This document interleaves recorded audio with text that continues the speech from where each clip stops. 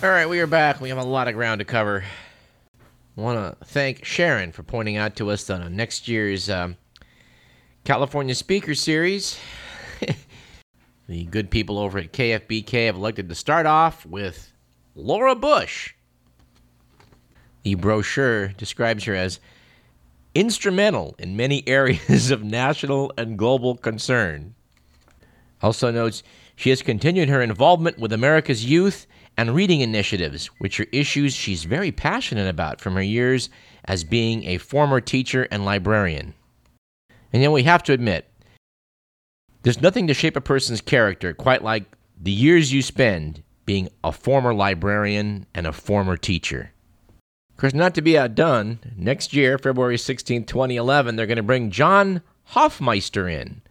John Hofmeister? Apparently he's president of Shell Oil, or was from 2005 to 2008, wherein he launched an unprecedented outreach program to discuss critical global energy challenges. Gosh, he must have held conferences, meetings, discussions, maybe even a symposium or two. Apparently today he heads the Citizens for Affordable Energy, a public policy advocacy group that promotes sound U.S. energy solutions and includes education on energy issues. Good God. On a happier note, Jane Goodall will be coming next March of 2011. Peter Hillary, the son of Sir Edmund Hillary, will be here in November. And Tom Brokaw will arrive next January, so it's not all bad.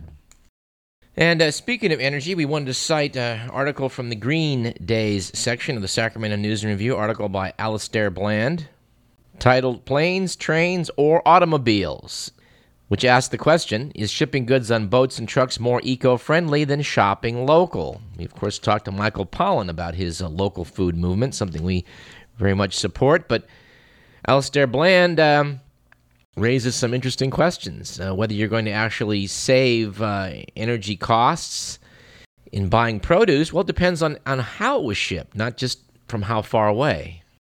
Noted Alastair, to put this in practical terms, a banana shipped 3,000 miles from Costa Rica to San Francisco and driven by truck 100 miles to Sacramento may be equally carbon costly as a California avocado that travels 400 miles to your favorite produce stall in a truck. Noting, of course, that shipping is a very efficient way to move things.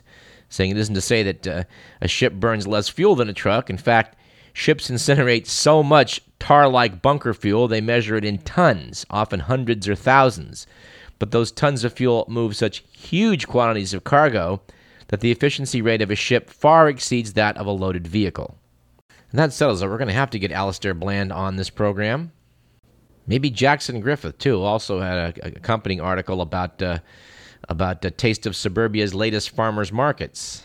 We're definitely planning to work more in tandem with the News and Review in the future. We had a nice chat with Jeff Von Kanel, the editor, a few weeks back, who's interested in talking about how many products out there are masquerading as green when they're not. An article by Tom Knutson in the Sacramento Bee recently on this very topic noted that many products that promise to be good for the planet aren't as environmentally friendly as they claim.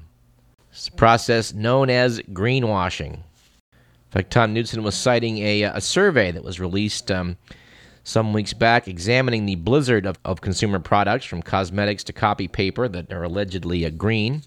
This comes at a time when California Senator Dianne Feinstein is contemplating introducing federal legislation to bring more oversight to this opaque world of green marketing.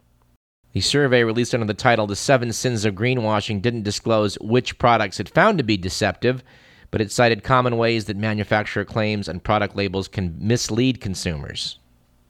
We talked about an article in New Scientist magazine about this from October of 2008, and this is something we are going to have to take a closer look at. Article by Fred Pierce notes that conservationists are sometimes some of the perps in this. To quote from the article, which cited Christine McDonald, evidently someone who studied this, big money spending environmental groups like the WWF, World Wildlife Fund, Conservation International, and the Nature Conservancy are bankrolled by super-rich benefactors, and several of their boards feature executives from donor corporations. To keep the funds rolling in, compromises are inevitable. Anyway, we will return to that topic, also the topic of how we can be more energy independent. Another article by New Scientist worth citing, April 3rd of this year, notes that Much has been made of how we could use tidal power. They're even looking at an area north of Scotland that's been described as the Saudi Arabia of marine power. An article by Hans von Herren notes that in truth, there really isn't much energy to be had. In fact, if you want to use tidal power, it turns out there's only about 20 places in the world where you have sufficient currents to make it worthwhile. And one of those is in the north of Scotland. But noted Mr. Van Herren, unfortunately, these sites are all in extraordinarily rich and ecologically fragile straits and estuaries that are critically important spawning grounds for marine life. These strong tides are what make those waters so productive, as their turbulence stirs up nutrients vital for life. Here's something I didn't know. According to Newsweek, the United States has an electrical grid that's divided into 3 independent sections: East, West, and since the mid-1930s, Texas. A proposed superstation in New Mexico would sync the 3 systems and allow us to move energy across the country more efficiently. But naturally, since this project threatens to bring the Longhorn State at least partly under federal jurisdiction, Texas has fought it since it was announced. Apparently, the Texans want it both ways, a chance to connect to the national market, but also to set their own prices in the state. Well, I don't know anybody's worried about. Everyone's seen what a fine job Texas energy companies did for us here in California. People like Enron just did a splendid job bankrupting California. Well, they didn't actually bankrupt California. We're bankrupt for other reasons, but it wasn't for lack of trying from the Enrons of the world. But we do have some good news in the alternative energy department. There was a big scandal back in late 2008 when a coal ash impounded area in Tennessee basically broke away and contaminated numerous rivers there with coal ash. Coal, of course, is probably the most environmentally unfriendly method there is of generating power. But every cloud may have a silver lining, and it turns out that some people are talking about how they may be able to use this coal ash to extract uranium and thorium. You may have noted one of the factoids that's trotted out from time to time by proponents of nuclear power, that conventional coal-burning power stations release more radioactivity in the environment than do nuclear power stations, and that is true. The reason is that the ash left over when the coal is burned contains radioactive elements, uranium, thorium, and others. So apparently a firm based in Toronto, Spartan Resources, has signed a deal with the China National Nuclear Corporation to basically extract these radioactive elements from the coal ash. The coal ash apparently holds only about 300 parts per million versus the 1,000 or more parts per million of ore, but the company notes it doesn't have to mine it, which brings the cost down considerably. Of course, we know there are those of you out there who think that nuclear power is simply not an option. To that we would say that not using nuclear power is simply not an option. Speaking of nukes, some pretty exciting news from Washington. The U.S. government is trying to reach some nuclear arms reductions with various nations and coordinate efforts to prevent nuclear proliferation. This doesn't seem to be generating the buzz that it should. My understanding is this is the largest collection of foreign dignitaries in the United States since they founded the United Nations in 1945. We really want to applaud President Obama for his efforts in this area.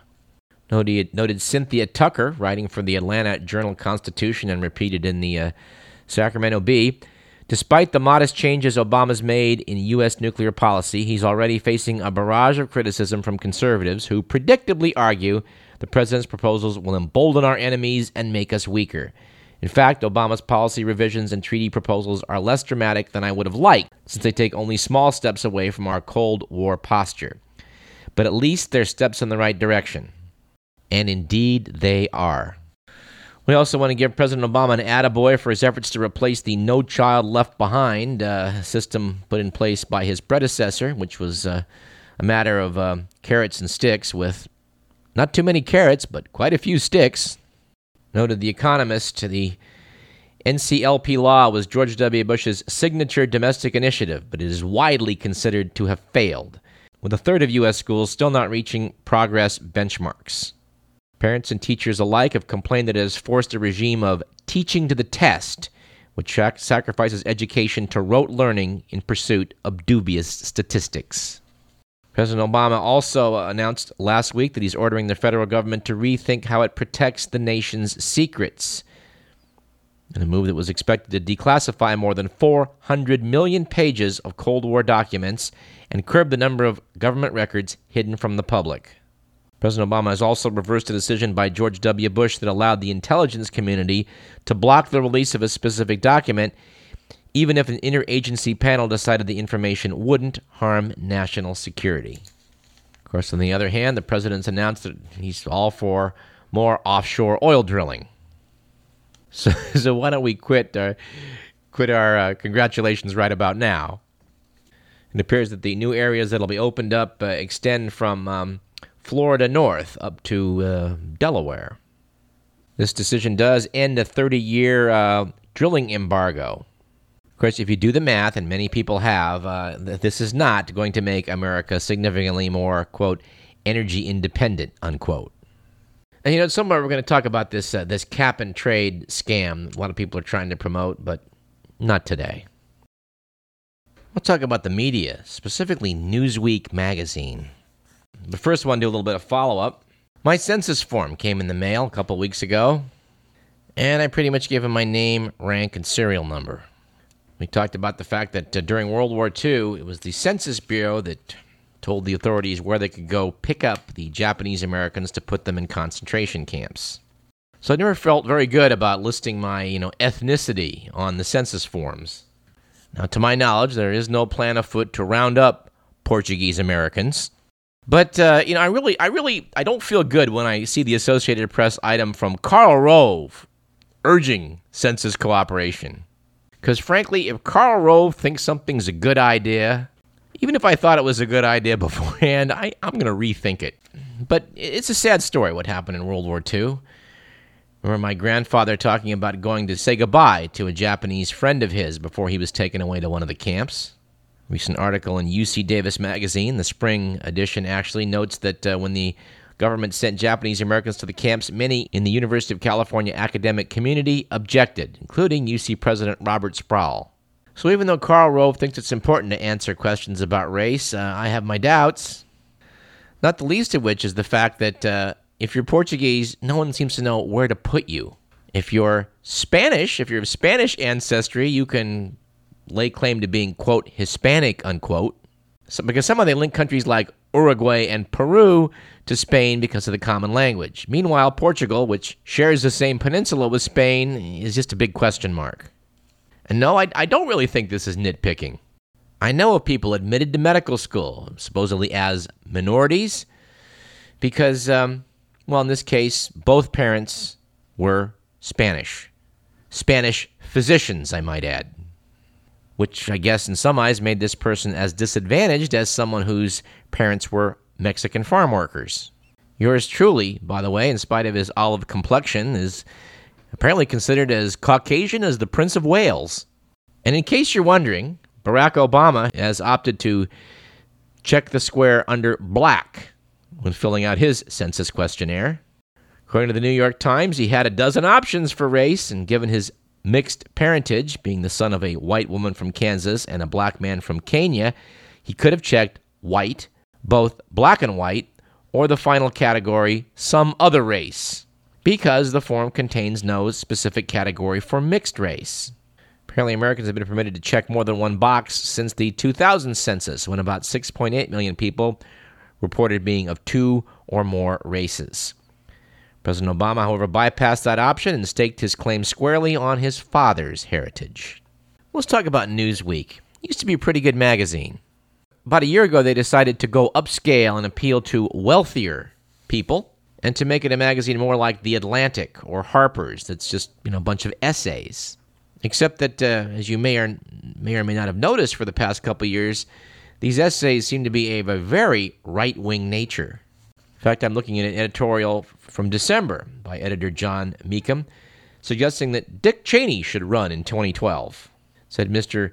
Meekum, liberals don't spit out your lattes, but a Cheney bid would be good for the Republicans and good for the country. Of course, on my other hand, I'm holding up an article from CNN from December of 2008. Note that according to a poll, 23% of the public thought that Dick Cheney was the worst vice president ever.